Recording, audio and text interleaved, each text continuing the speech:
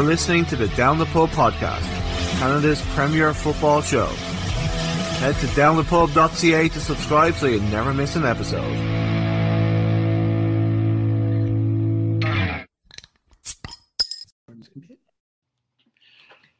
Hello, football friends, or should I say, football friends. Welcome to this episode of the Down the Pub podcast. What an incredible week it's been since the last episode. We had a crazy transfer window. Ronaldo's back in Manchester United. Ronaldo should have been sent off against Ireland in their defeat to Portugal. Canada had their first game in the Octagon. The Wanderers still can't buy a win. So yeah, it's been a crazy old week. So on this episode, I'm joined by former Irish international Ciara McCormick. Ciara is an amazing person, and I can't wait for you to hear the interview. As always, you can follow the show on Instagram and Twitter at DownThePubPod. Also, this Sunday, it's the US-Canada in qualification. So the Voyagers in the city of Halifax, if you're based in Halifax, are having a get-together at the Lions Head pub upstairs, I believe it is, starting at 8:30. So that should be a lot of fun to get out there and see Canada hopefully beat the US, because I think they owe them one. So yeah, so make sure to head over there if you want to hang out with some fellow football friends. And yeah, I really appreciate all the support the show's been getting. It's been a crazy time having 2 new kids, so I've been trying to keep pushing some content out. It's not always been the easiest, and then my mum and dad caught COVID, so that didn't help, and thank God they're okay now. So yeah, so all the messages of support has been fantastic. I really do appreciate it, and if you take the time out of your day to listen to me waffle on, I really do appreciate it. So yeah, so that's enough of me talking nonsense. So don't forget, Sunday 8:30, Lions Head, Voyagers football, Garrett Wheeler. Yeah, it's gonna be a good time. So yeah, on with the show.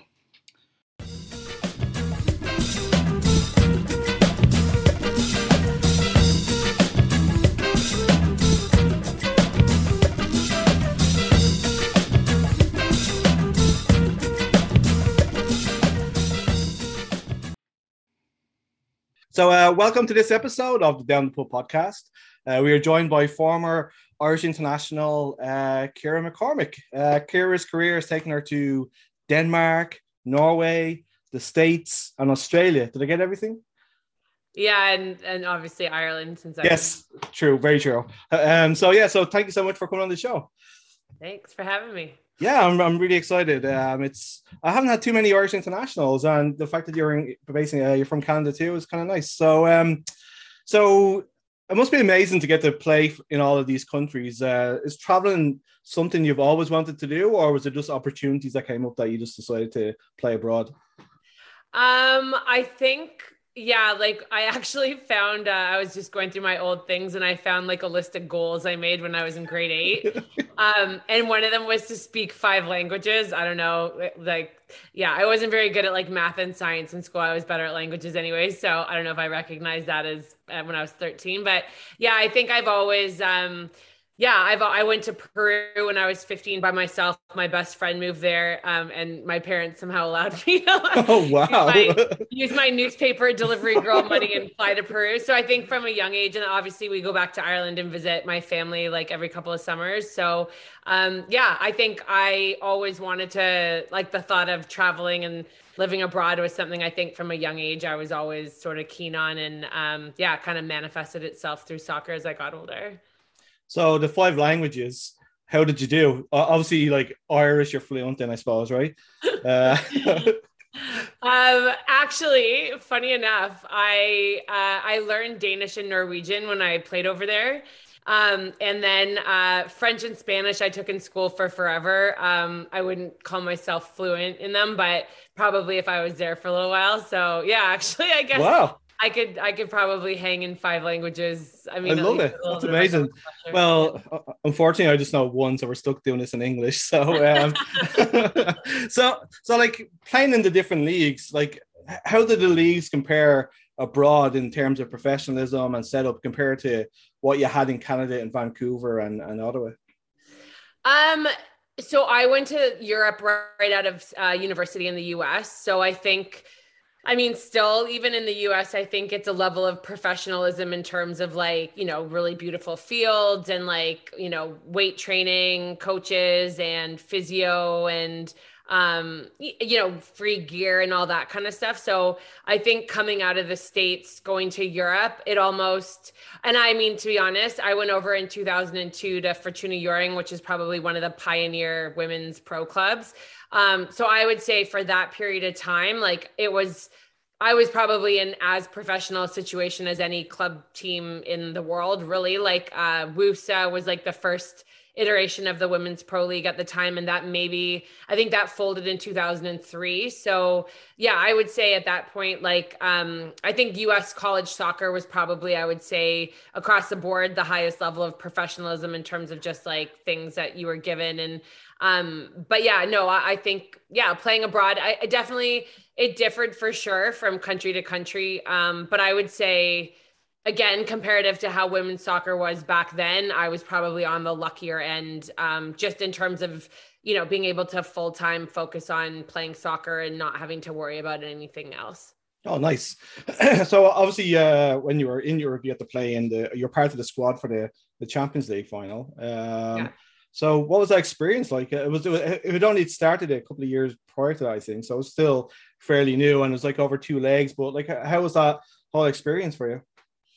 It was amazing. Like, I can't believe how lucky I was, just in terms of falling into that situation. I actually, coming out of university, wanted to play in Norway, but the league was like a calendar year league. So it went from February to November. And so I was coming out of university in the summer. So basically I had a coach that had a connection. He had sent his team to Dana Cup, which is the big youth tournament that Fortuna Hjørring runs, which sort of funded the team. So anyways, basically it was just me literally thinking, I'll just use it as a filler before the Norwegian league opens for transfer. And then I end up on this team that's like ridiculously talented. Like I was, there was 4 of us that were there was like a huge gap between us and the rest of the team from an age perspective. So there was like 4 of us that were like late teens, early 20s. And then the rest of the team were like late 20s, early 30s.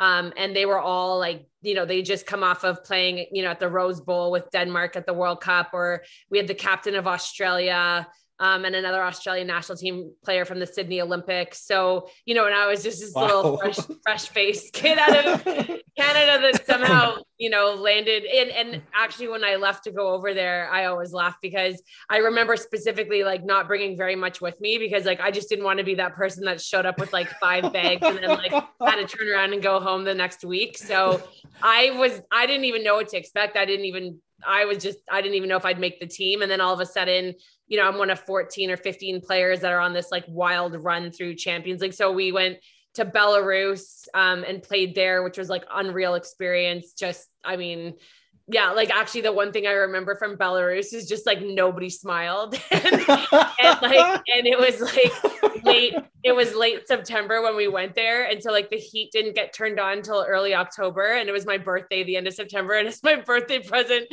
my friend gave me like the extra blanket cover for that. Oh my God. It was wild. It was really, really wild. And then we played the top Norwegian team and we beat them. And then we went to London in April 2003 and played Arsenal.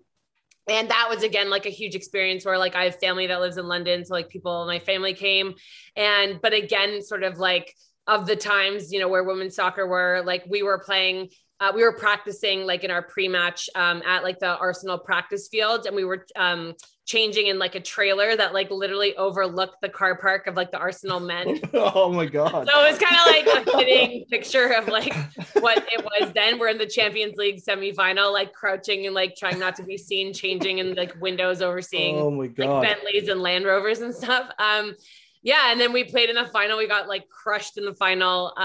But yeah, it was amazing. Like beyond my absolute wildest dreams, like my first year playing professional. So yeah, it was really cool. That's incredible. The fact that you called it filler. It's like it's just so amazing. Just like oh, just hung out with the Champions League final, went back home. I wasn't planning it, and I definitely like after a week there was like trying not to get autographs from my teammates. Like I was so starstruck by like, yeah, it was honestly again when I look back like such an amazing opportunity really that I feel like launched my whole playing career really, because I kind of got an opportunity that most Canadian players, I mean, I was only the fourth Canadian that ever signed overseas professionally female.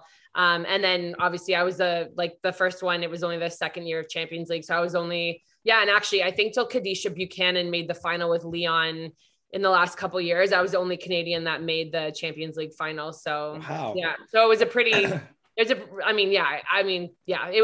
was unreal. And it was definitely like, I was, just along for the ride and had some unbelievable teammates that were like carrying the team. So it was super cool. Yeah. That's incredible. So like, as we mentioned there, like, you've got family in Ireland and you played for the Irish national team. So how was your experience then with Ireland? Cause like, obviously there was the big scandal thing a couple of years ago where the women had to give back their tracksuits after, which is horrendous and all that kind of stuff. So what was your experience like when you were there? Because obviously you were there 10 years ago or whatever. So what was it like for you? Well, it's quite funny because obviously the whole scandal that's come out in the last few years about the Canadian soccer setup back like in 2008, right before I left. So I was coming from a pretty toxic situation. So for me, like I was definitely one of the ones changing in, the Amsterdam airport into my Ireland tracksuit and like trying to like, we all try and steal some scraps of gear, like after games to have some memento or whatever out of it. So, but again, for me, like I loved it. Like I loved the players. I love the team. I love the environment. Like, it's definitely, obviously you see it now and it's like massively professionalized in Ireland, but I think coming out of the situation and like, just kind of how abusive I would say the situation I came out of was in Canada, like changing tracksuits in a toilet wasn't the biggest. Like I kind of maybe had a different like perspective to all the other players, but at the same time, like was so happy to see them stand up in 2017 and like do something about, say something that it wasn't acceptable, like I think it's just my level of sort of like what I had, like my standards maybe weren't so high, like, but I mean, at the end of the day, for me, it was like, what's the environment like in terms of just like, how am I treated as like a player on the field? And I think that part of it, I enjoyed a lot and I enjoyed my teammates and I enjoyed like playing in front of my family in Ireland, but they just got the equal pay thing this week. And I think that was off the back of all the, the sort of outspokenness that the players were a few years ago. So that was really good to see. And I mean, I think it's great to see women's soccer is progressing and professionalizing and, all the things again, you wanted for yourself when you were back in that era. And like, you're so happy to see now for players getting those chances. So it's just crazy to me. Like, like it's very like, for myself, it's difficult because we're on the outside looking in kind of thing, but like how women's soccer, like the players just have to fight for everything. It's like, it's insane. Like, like when this stuff came out about the Irish team and like people couldn't believe that was actually happening, that like, like nobody knew about it until somebody came out and said something. And as you mentioned, like the equal pay thing, and it's a great step forward, but I think it's off the back of like great people coming forward and having the guts to stand up. Like, so like, has it always been that way? Like for you too, like you've had to fight every step of the way. Like it's just such a, it's horrible. Like, and I like for me, like I'm not a professional footballer, I never was, but you see the men's game and you have to talk to some of them and they have gripes about stuff. But I mean, like, Jesus, like you guys have just like had to fight for everything. So what was it like for you, like going through the system? I think it was really interesting, like when was it Phil Neville was the head coach of the women for England. And like, there was things like, I just remember there was quotes at the time when he had sort of first joined the squad and was like experiencing women's soccer for the first time. And obviously coming off the back of being a pro at Man U and like England and, the best of everything. And like, it was almost hilarious, like watching him verbalize how horrified he was. And at that point, even like with England, I think like they'd come quite a long ways from where they had been. Do you know what I mean? Yeah. So it was almost kind of like, welcome to the dark side. You're one of us now. I mean, it was a struggle. Like, and I think on one hand, like what was really cool about it when I look back is just like the purity of like the love for the game, you know, like I had a friend that was a professional hockey player in Europe. And at one point I went to visit him and, you know, and anyways, we were just chatting about like women's soccer and how much we got paid. And this was like 2006 ish.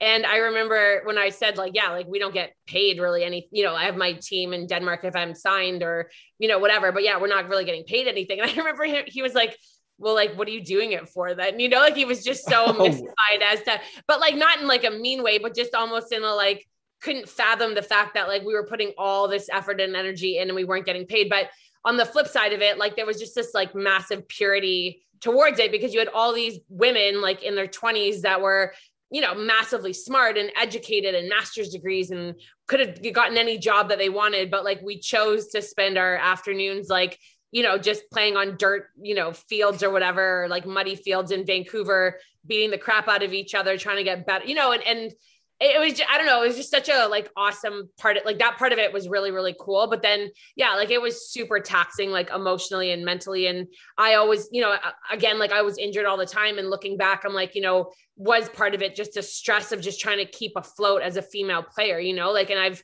had friends that have retired in recent years that are younger than I am. And like, you know, I think there's just like it's changing slowly. And I think for like a tiny percentage of players, but like for so many, like you're so vulnerable in terms of like people don't speak up because you can just get turfed at any time. And, you know, it's not like a men's player that they get treated like crap, but they're sitting on millions and they're just going to go and quit or go to another team or get another opportunity. Like there's, it's, you're so vulnerable. And I think that part of it, like, again, even for me, like I never bought anything because every penny I had was like going towards physio or, you know, because we'd be given these crap student physios that, you know, and we're dealing with like complex professional soccer injuries. So like I'd spend every dime I had going to proper physios.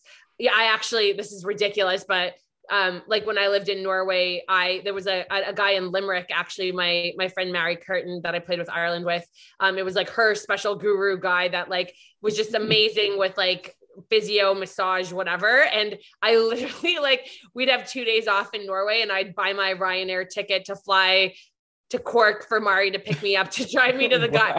Anyways, it was like, but it was all in the name of like being healthy enough to play, you know? So it was definitely like, yeah. So, I mean, I think, I have tons and tons of stories. Like another funny story I always tell is like, I played in Norway on a team that had like Ada Hegerberg, who was like the Ballon d'Or winner. Like she played when she was only 14. And I remember like thinking I should quit soccer soon if like this is what 14-year-olds were like starting to look like. And obviously she went on to be like the best player in the world. So that made me feel a little bit better. But, you know, we played on that team that year. We had like an amazing roster of players that were all kind of like breaking out.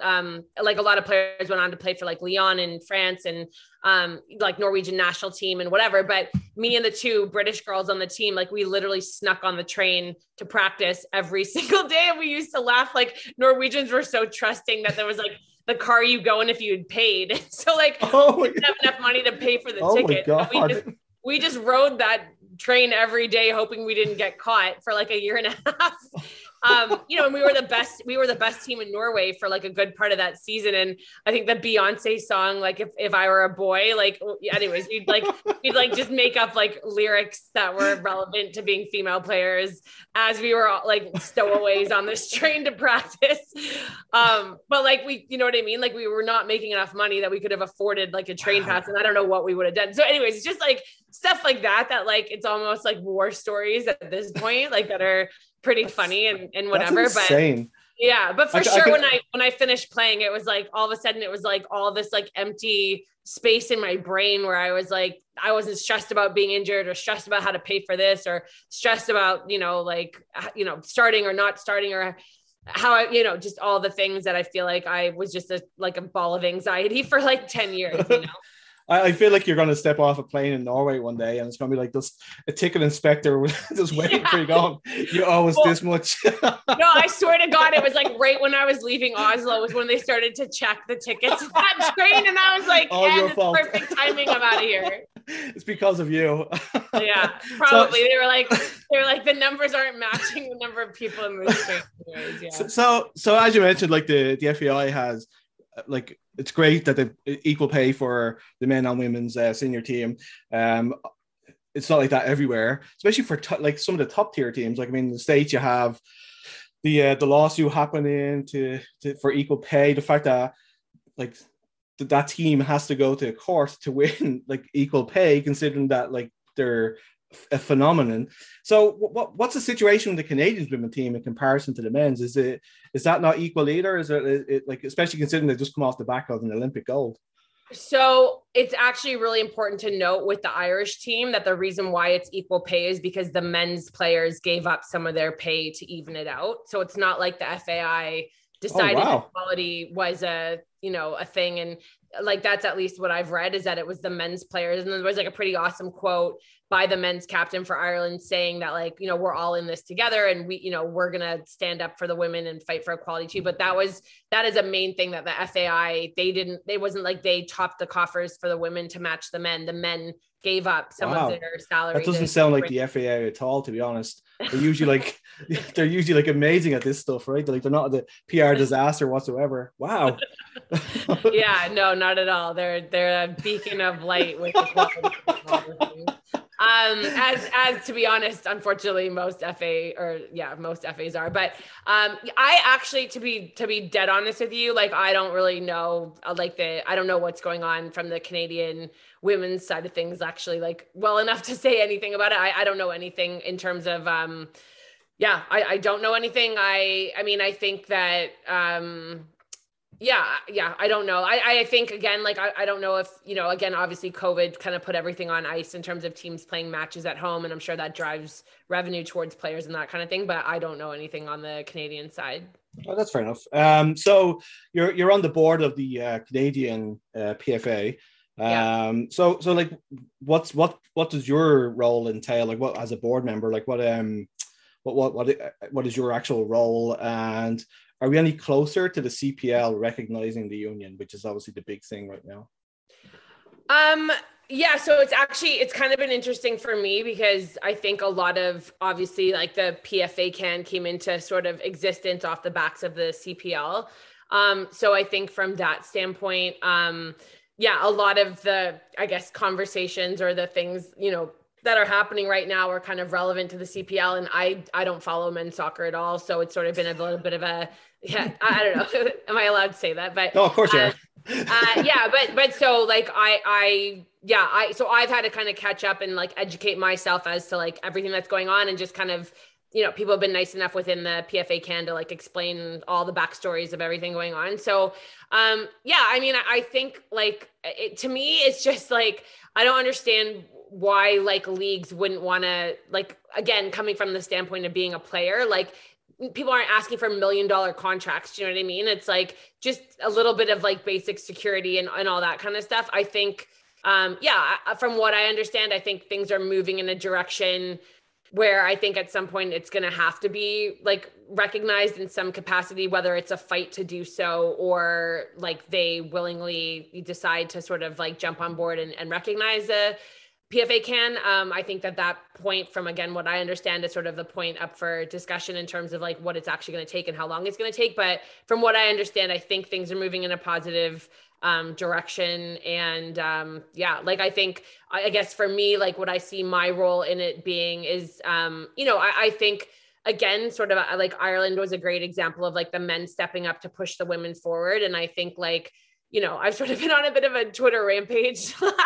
I noticed. little while, like, but it's just, to me, it's like, it was actually really funny because I was on this course, this FIF Pro future whatever leaders in soccer that are women, whatever. So it was, like, women from all over the world, and Diana Matheson from the women's national team was actually on it with me, the two of us. And and when we told the other women on the course that Canada doesn't have any kind of a national league, like, I don't know, by the end of it, the girls from Guatemala and Uruguay were like, well, we feel a little bit better about, like, if Canada's supposed to be this, like, forward nation, of, like, you guys don't have a league, like, we thought we had it, that, so it's like, so to me, honestly, it's embarrassing. Like, it is embarrassing that, like, it's embarrassing that we don't have a women's league in Canada, that there's honestly less opportunities for girls now, 15 years after I was 25, like that the whole world seems to have like, gone leaps and bounds forward in women's soccer. We're obviously doing an incredible job performing on the international stage, but like, that's great for those 18 players getting those resources. But like on ground zero for everybody else, like we are so far behind. And so I think for me being on the CPR, on the PFA CAN board, like, I hope to be like a voice on the women's side and like, again, sort of giving that perspective that, again, we all don't know what we don't know, you know what I mean? And like, I obviously have lived experience as a female pro player, like not on the national team and on that cusp and like all the different vulnerabilities, like economic, social, like all those things that when you're at that, when you're not the top person on the team or whatever that those people face. So, I think the odd time that I have shared whatever with the guys on the board, like, I think, they're surprised or, again, not that they would need to know, or I'd expect them to know because they obviously haven't lived as a female player. But, so I think from that perspective, like, that's where I think hopefully, like that eventually, again, obviously now getting the board or getting PFA CAN recognized by the CPL is like the first step. And then I would hope that, once that kind of gets done and that gets solidified and a little more stabilized, like, I hope that again, we move to sort of have a voice to, because it's one thing for female players to ask for a league. It's a whole other thing if like everybody else comes together and says that this is ridiculous. And I don't know, like sometimes I feel like, am I crazy? Like, for saying just basic gender equity, if men have a league in Canada, like why don't we have a women's league, and so I mean, I think that's why I've gotten involved, just to provide that sort of female perspective on the board. But everybody, honestly, I have to say that like everyone on the board, like all the guys and the leadership and everybody has been like amazing, and they also are totally behind it. So hopefully like once we get recognized by CPL, like we can start moving into sort of like more avenues for female players to get involved. I think like myself, I'm obviously a fan of the CPL and I'm a Wanderers fan, but like, just looking at it objectively, like to me, it's crazy. Like all the fans are pretty much behind the supporters groups. Like we go and see these guys every week and we just want to make sure that they have some sort of security for themselves. And I think it's a disaster for the league, the way they're carrying on about, and they're almost just like trying to like hope it goes away, and it's not going to go away because as the league grows and they're talking about like expanding and expansion fees and bringing new clubs in, that's more players are going to come to play in Canada. And at the end of the day, like everybody needs security. Like I feel like it's almost like the clubs look at this as it's a privilege for them to play for the club, and they're lucky that they have a career, rather than the fact of like that the players are the ones who are providing a product for them to make money eventually, right? And I hope to God that like they see sense and like just recognize it.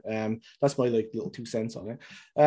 But before yourself though, like there's just talking about a women's league here in Canada. Like I mean, there's a campaign in Toronto to get a NWSL team franchise in Toronto, which I think is the wrong way to go. So like, do you think there's the appetite here in Canada for women's league? Because like I think a lot of people, when they think of North American soccer, they're always just looking to the States. Like, do you think yourself there is the appetite here for it?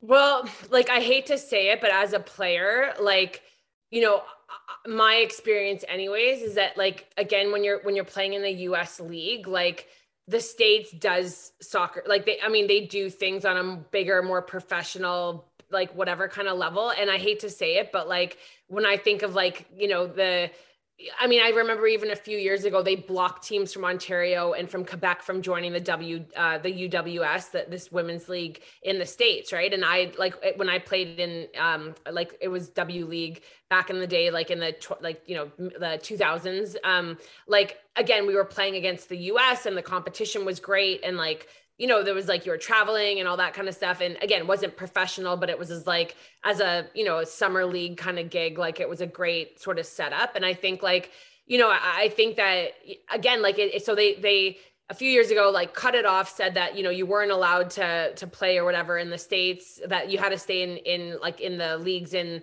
Ontario and Quebec or whatever. And then, you know, I know girls then that like want to play, like they, you know, they're done university. They've had a great university career. They want to continue playing. And now they're forced into this like Canadian like league or whatever. And like they said, it's like, it's not professional. It's like, you don't know who's going to show up to practice. You know, half the team's gone somewhere in the summer. So they're pulling up all these 15-year-olds, like again, just totally not done professionally. So like, you know, again, like I just, like it's just very frustrating. And I think I understand why there's the mindset to be like, all right, like let's try to get a Canadian team in the NWSL, because I just think that like we don't have leadership in this country, like, or the leadership that we have is inept. And I, you know, probably I'm not the first controversial statement I've made, and probably not the last, but I'm sorry, like it is, like it's and it almost feels sometimes like it's almost like hindering women's soccer, like in terms of you know, a broader growth of it. Again, take the national team and Olympic medals and all that type of thing out of it, because that's again 18 players that there's a positive opportunity on, which is great and awesome and all that kind of thing. But like looking at it as a broad base across the country, like all the girls graduating from university, like I'm talking to those players all the time, because those coaches are, you know, the university coaches from my job, like I know everybody. And so, you know, when anyone wants to play overseas and they're not like a big star, like again, that everyone's saying, oh, call Kira, blah, blah, blah. So you have these conversations. And so from that standpoint, like, I think, you know, for me, like, I just want those girls to have a professional environment. And so whether that's like NWSL, you know, like I just, there needs to be something. And I'm sick of waiting around. And I think like there is a bit of a vibe that like, if it's a Canadian only league, that it's like not going to be done properly, because I think even again, like look at the resistance that the CPL is putting against the male like players. And it's just like, you don't have a league without the players. So why, and like, wouldn't they're your product, they're what, like if they're being taken care of, it's going to be a better product. So why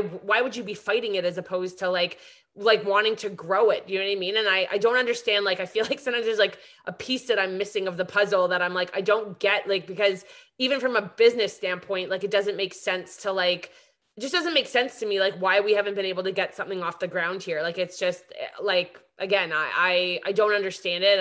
And like I said, at this point on the women's side, like I just want there to be opportunity, like professional opportunities for the girls, like not this like Mickey Mouse like nonsense just to whatever keep things in Canada. Like if it's a choice between professionalizing things or keeping things in Canada, and if it's not going to be done properly in Canada, then yeah, if the only way to do it is to go through the NWSL, then so be it, you know?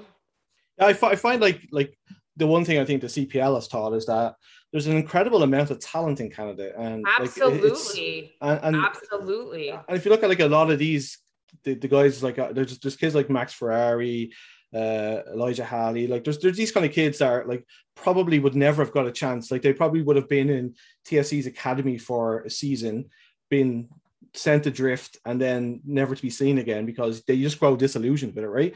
And now they've got an opportunity to showcase their talents. And I definitely think that Canada, like especially on the back of the goodwill behind the Olympic team, is like missing a huge opportunity to set up a proper league, because like the CPL, it works. It's going to take time, and I like people have to give stuff a chance.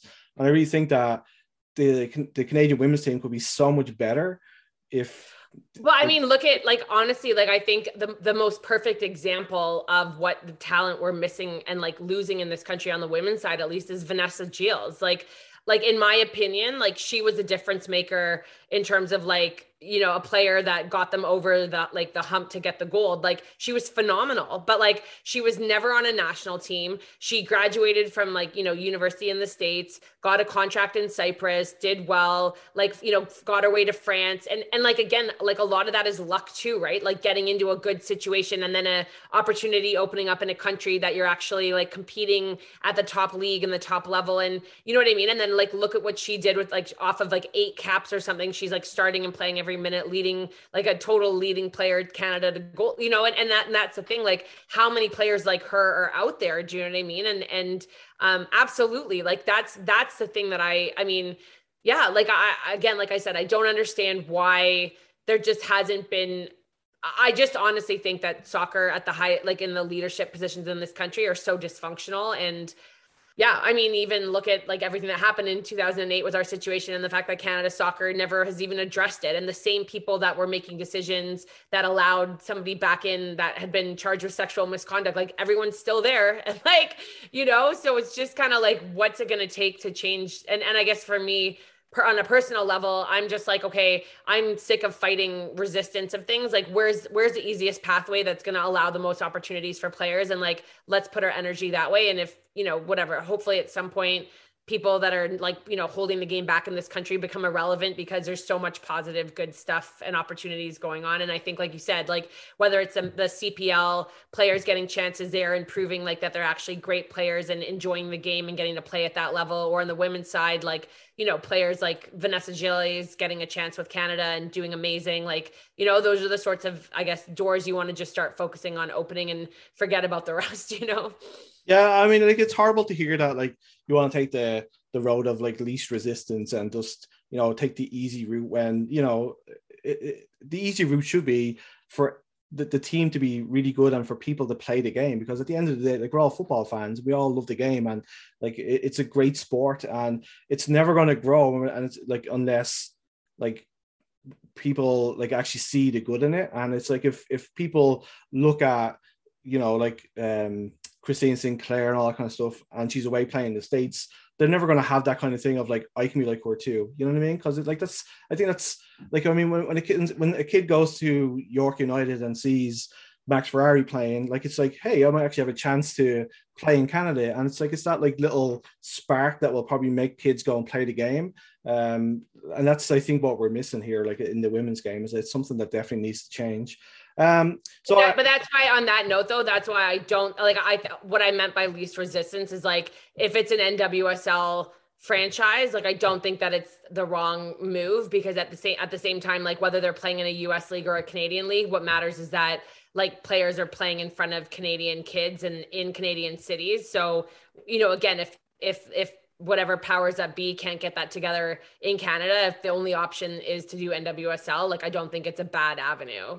Like the point is to get some kind of opportunity in Canada for Canadian female players. I totally understand like that, and that's very, very true. It's like it's getting the opportunity for people to go and see the games. That's the main thing. So like you kind of mentioned there about like the what's happened in 2008 and all that kind of stuff, and you retweeted something there from Iceland, which I thought was very interesting, that the federation board like stepped down after there was a bit of a cover up in there. And I think that Iceland's a very progressive country, and it's really good when it comes to that kind of stuff, that like as soon as the cover up was kind of brought out, like they were forced out the door.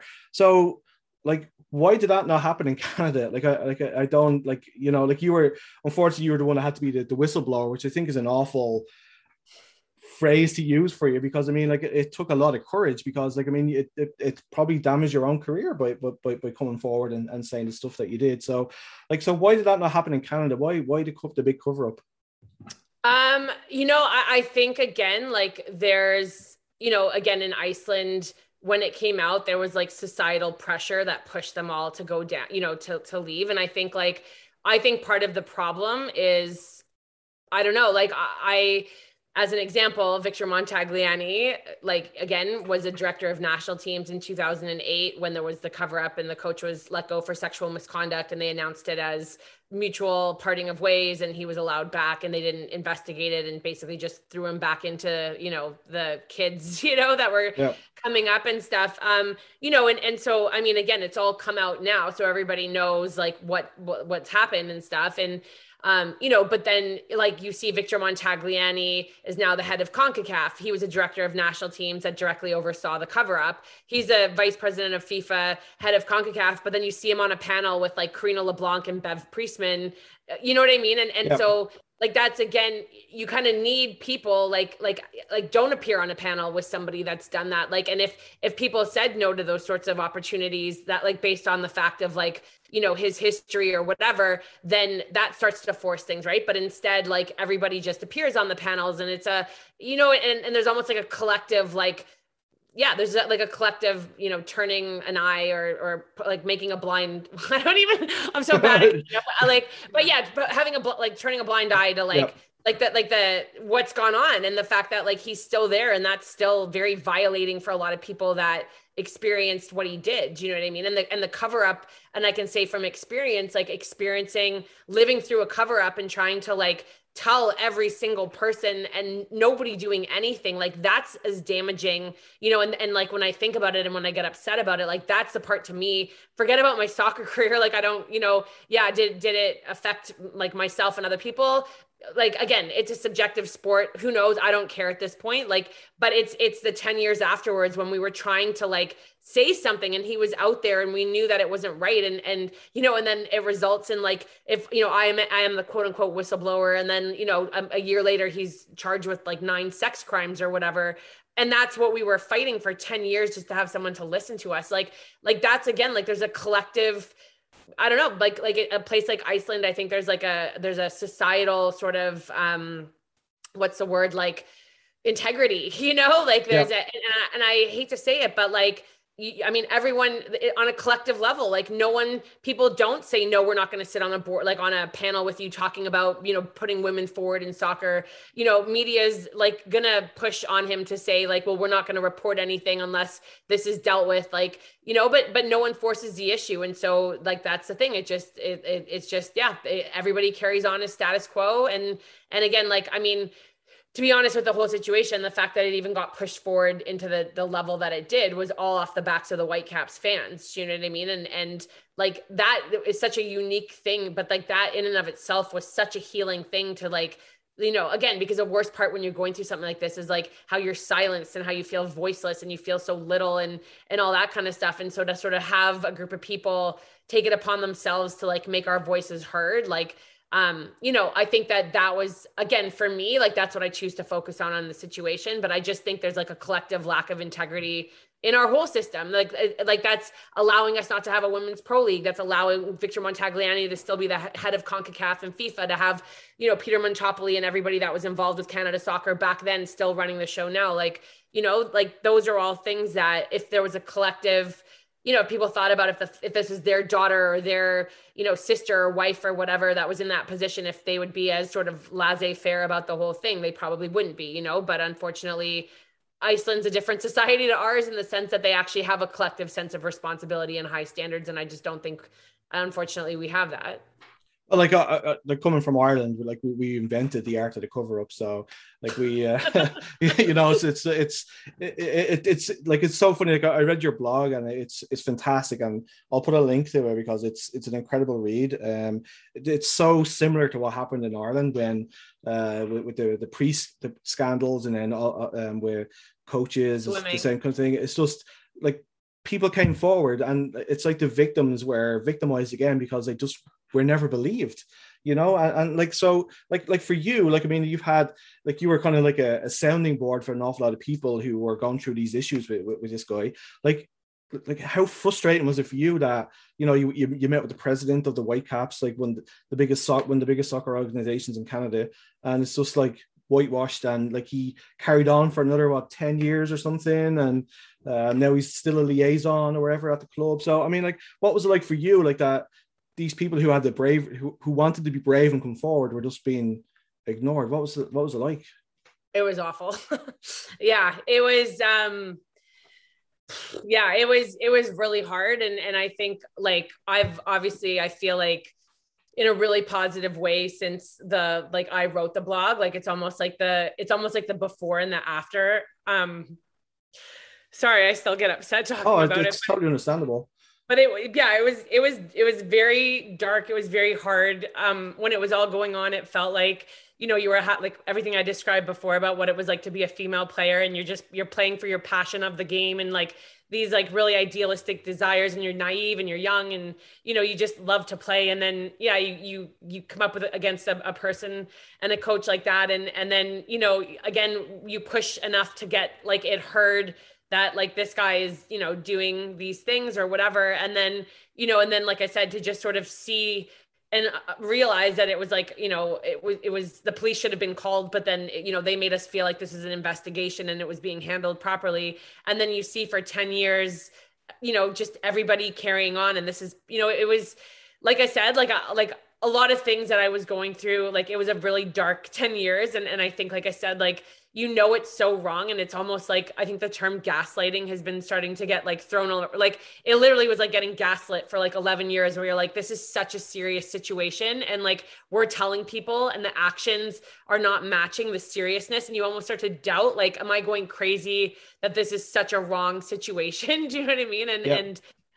You know, and then again, just like the light that shone, and like, just again, how healing the whole thing was, like when finally, like, you know, again, like I wrote the blog and then all of a sudden everyone's like, you know, even just reading the Twitter responses the night I wrote the blog and everyone's saying, holy crap, like this is horrifying. I can't believe this. Like, you know, and you're like, finally, like it's taken like 11 years for like the reaction to match what you felt like it was and what you knew it was. But like, you know, and then, like I said, but then you're experiencing again, like the power of these organizations where they're just like putting out these BS corporate statements and they don't care about like anything that's gone on, or, you know, and then to have the Whitecaps fans, like, you know, rise up and say like, this isn't good. Like it just, that in and of itself was like so healing. And it was like so much for me anyways, that like really did so much to repair like so much of the damage that was done. And I think, you know, at least for me now, like I just, like I have friends that, like, someone tweeted something the other day about how he had come across a friend of a friend was a former player of Bob Barada, who I don't know who it was, but he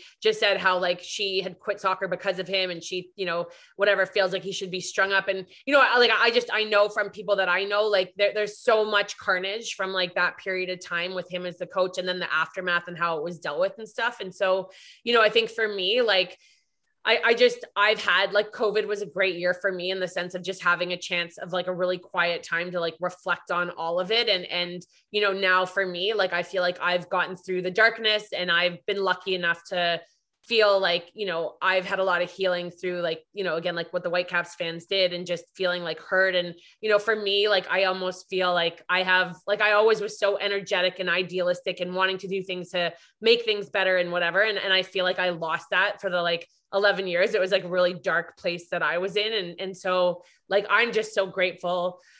Yeah, like I'm just so grateful now to be back in like a good headspace. And like, I just feel like, again, like I know a lot of people in the abuse and sports space now that like, you know, it is really hard for them. And I feel like I have like my old self back and like my strength back. And so, yeah, like again, and the thing for me is like, I was never sexually harassed or like, you know, I was just a person that was like seeing like, or, you know, at that point, like I was experiencing the bullying. And then after the fact, you know, after 2008, knowing what had happened on, you know, that it had turned sort of on a sexual misconduct front, like, you know, and then knowing the aftermath that like it was being covered up, like that was so damaging. And so, you know, you know that like these situations go on all around, and it's not even just what's happening to like the people being individually victimized, but like everyone's being victimized by having to like be in these environments and see these things go on and be silenced and all that kind of thing. So I'm just really grateful that I've like gotten through it. And I feel like, yeah, like I just feel so motivated to make things better, like on every front for like, you know, not just female players, but like male players, everybody. Like it just like soccer is such a great thing when it's like operating at its highest level. And I think like, I just, you know, I have my moments of my career that I remember having amazing coaches and amazing experiences, and like everybody deserves that as their like, you know, baseline experience. And so I think for me now, like I'm so motivated moving forward. Yeah, just to create that for like as many players as I can.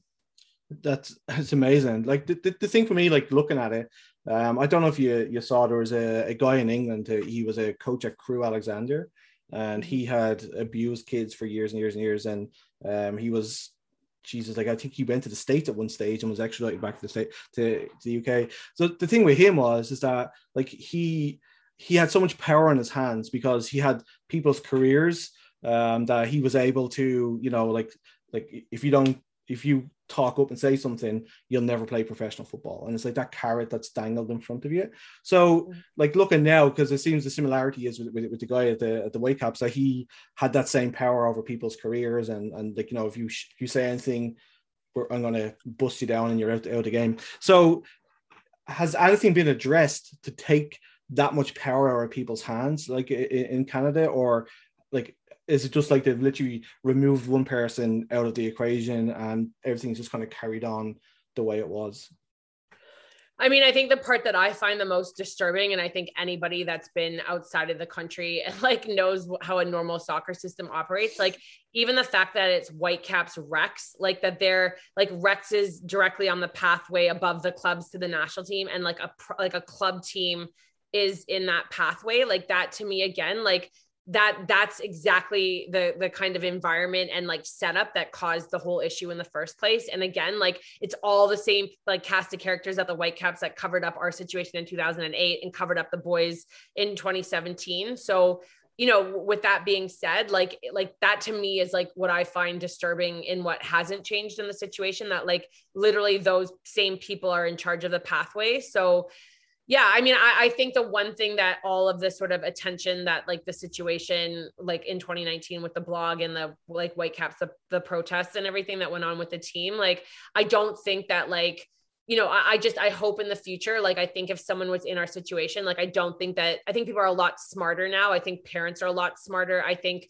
you know, I think there's been a lot of like, there's been a shift in media over the last couple of years of like, you know, even Simone Biles, like stepping out of the Olympics, or Naomi Osaka saying that she's not going to play the French Open. Like, I think before it was always like, you know, athletes, or whether you're Simone Biles or you're like Joe Schmo trying to make the national team, like you're just so lucky to be there kind of thing. And I think that like, from what I can see anyways, like, I think that dynamic is starting to get taken away a little bit, and the power that it's like, you know, your entire sense of self-worth is off of making this team or winning this championship or whatever. And like mental health and like well-being and all that kind of stuff is starting to like come to the forefront. And I think like even in the NWSL, like the women's league in the States, you know, there's been stories like the Richie Burke, who was the head coach of the Washington Spirit. Like, you know, it came out like a month ago that he was verbally abusive towards players, and players stood up and said something. So like, I think that in that sense, like, I think that's starting to give players a little bit more power, that it's like not as, you know, when I wrote the blog in 2019, like it felt like the most like scary, wild,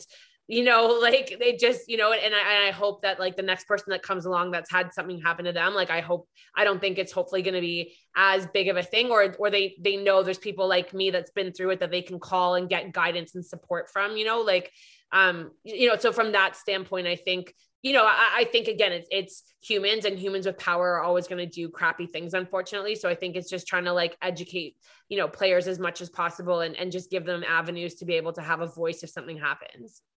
Yeah, I mean, at the end of the day, it's like, I think that's the biggest message from the whole thing, is that it's not okay, like for stuff like this to happen to you, and it's not normal, and people shouldn't have this control over you. And you know, like I've my wife just gave birth to twins, and oh, congrats! Yeah, thanks. But for me, it's like, obviously, like I want them to play football, but I want to know that when they go to play, that, you know, like the coaches have been properly vetted, that something like this doesn't happen to them, and God forbid if it ever did, that they wouldn't be afraid to say something to me like that. You know, like that. I want to, and it's from people like you, and like the people who came to you, like, and had their stories. Like, it's off the backs of them that I'm able to talk to my kids and say, because a lot of times you wouldn't know, like people just don't know this stuff happens, and it takes 100%.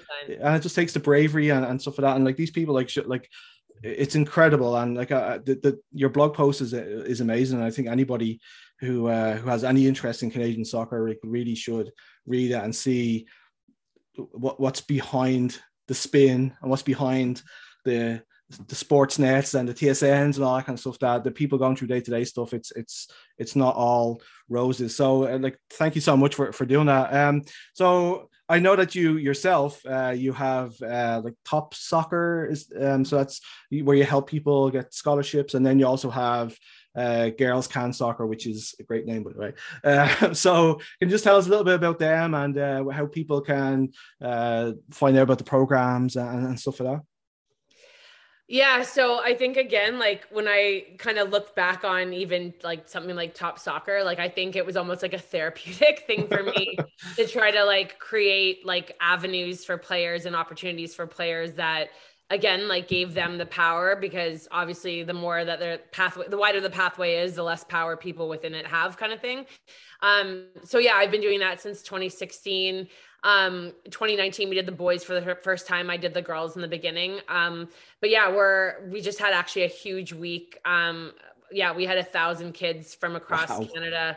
Yeah, it honestly, I've been in front of a spreadsheet the whole summer, but we basically, like, kids have, they haven't had a chance to get recruited, or none of that's been going on, obviously, through COVID. So just sort of on a hope and a prayer, like, throughout the dates for the end of August, and hope that things would be sort of back to normal enough that the kids would be out on the fields again. And we were very lucky, and they were. And so, yeah, we had about 500 kids in Vancouver and 500 kids in Ontario, tons of university coaches out. And so, yeah, so that's a huge part of what I do. That's aimed towards, boys and girls, grade 9 to grade 12, that want to play in university. And, a lot of it, again, is just sort of putting people in front of them that have walked the path. Like, we had Evan Lipke, who's the captain of University of Victoria, and Annie Uliak, who's a captain of Bishops in Quebec. And they both did seminars talking to the kids about their journeys, and they're both incredible people. And so I think, again, like, part of, I just want to give the kids, like, the best possible experience. And yeah, so that's pretty much what Top Soccer, that's what that's focused on, is again, just connecting youth players with the university level, and hopefully helping them sort of have a pathway and a springboard to accomplish what they want to accomplish. And then with Girls Can, that was something I started like 2001 or two, like, where there was just a lack of female coaches that I saw even back then. And so that was sort of, the whole program was based off of, like, female coaches coaching girls. But just as I was, like, playing overseas and all that kind of stuff, that kind of got harder to do and manage. So the brand's kind of sitting idle for now, but Top Soccer is kind of what I'm focusing on at the minute, and it's keeping me pretty busy. So yeah. It sounds like an incredible week. Yeah, it's, you can just, like, when you're talking to you and, like, you're talking about it, you can just hear the passion for the game come through your voice. And it's like Canada Soccer is so lucky to have people like you that, like, are willing to give up their time and willing to, like, pass on what you've learned from your time playing. It's incredible. So just before I let you go, because I could literally talk to you all night, but I don't want to have a 4-hour podcast because it's a lot of editing to do. So everybody we have on the show, we always ask, you're going to play in a 5-a-side tournament. From the players you've played with, who makes your team? Okay, interesting question. I would say Thora Helgadottir was, like, a long time goalkeeper for Iceland.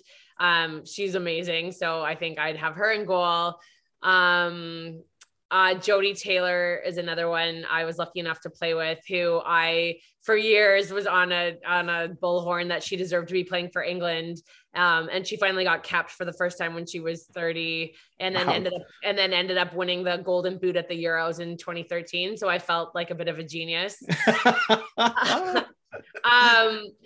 I actually played with Mile Jednak at a coaching course, the Australian captain. Wow. Yeah, that's another really funny story, but I think we're running out of time. But I went to this coaching course in Dublin, the UEFA B, and I was only female, and I didn't know who anybody was. And basically that night they were talking about all these Premiership players being at the course. And anyways, Mile had played on my team that day, and I thought he was pretty good. Like, I didn't, he's all right. Yeah. So then when they said that, like, oh yeah, this guy, and Mile Jednak's on the course, I was like, oh, I played with Mile today. Like, I thought he was pretty good. And they were like, he's the captain of Crystal Palace in Australia. Like, I think he's a little more than pretty good. So I draft him onto my team just for that reason. And then actually another funny story, but Christina Bunda, she was a player that played for Denmark. She probably was the best player I ever played with. She was a left-footed, like, super technical midfielder, but she also chain smoked. And so when I got to Denmark off of, like, the US, fitness sort of thing or whatever, all of a sudden the first game I, like, look over as we're checking the pitch out, and, like, she's, like, smoking a cigarette. Oh my God. And I was like, I honestly was like, I was terror stricken and, like, looking where our coach was, and, like, she was going to get in so much trouble. And then I realized quickly that, like, she chain smoked and nobody cared. And, she was a phenomenal player. And then probably Christine Sinclair, because I mean, like, how could you say no to the leading international world goal scorer? So yeah. She probably, like, coughed after every goal. It's like her signature goal celebration was a cough. I'm sure Mile Jednak is on a podcast somewhere saying that Kieran McCormick should be on his voice. I'm super grateful to be getting the nod from thank you so much for agreeing to be on the show. It's been so much fun, and it's also been very, very educational. And like, I really appreciate, like, you're so open about stuff that it's just a joy to hear. And like, thank you for everything you do. No problem. Thanks for having me. Yeah, no worries. Everything you're doing. You've been listening to the Down the Pub podcast, recorded in Halifax, Nova Scotia. Head to downthepub.ca to subscribe so you never miss an episode. Until next time, cheers.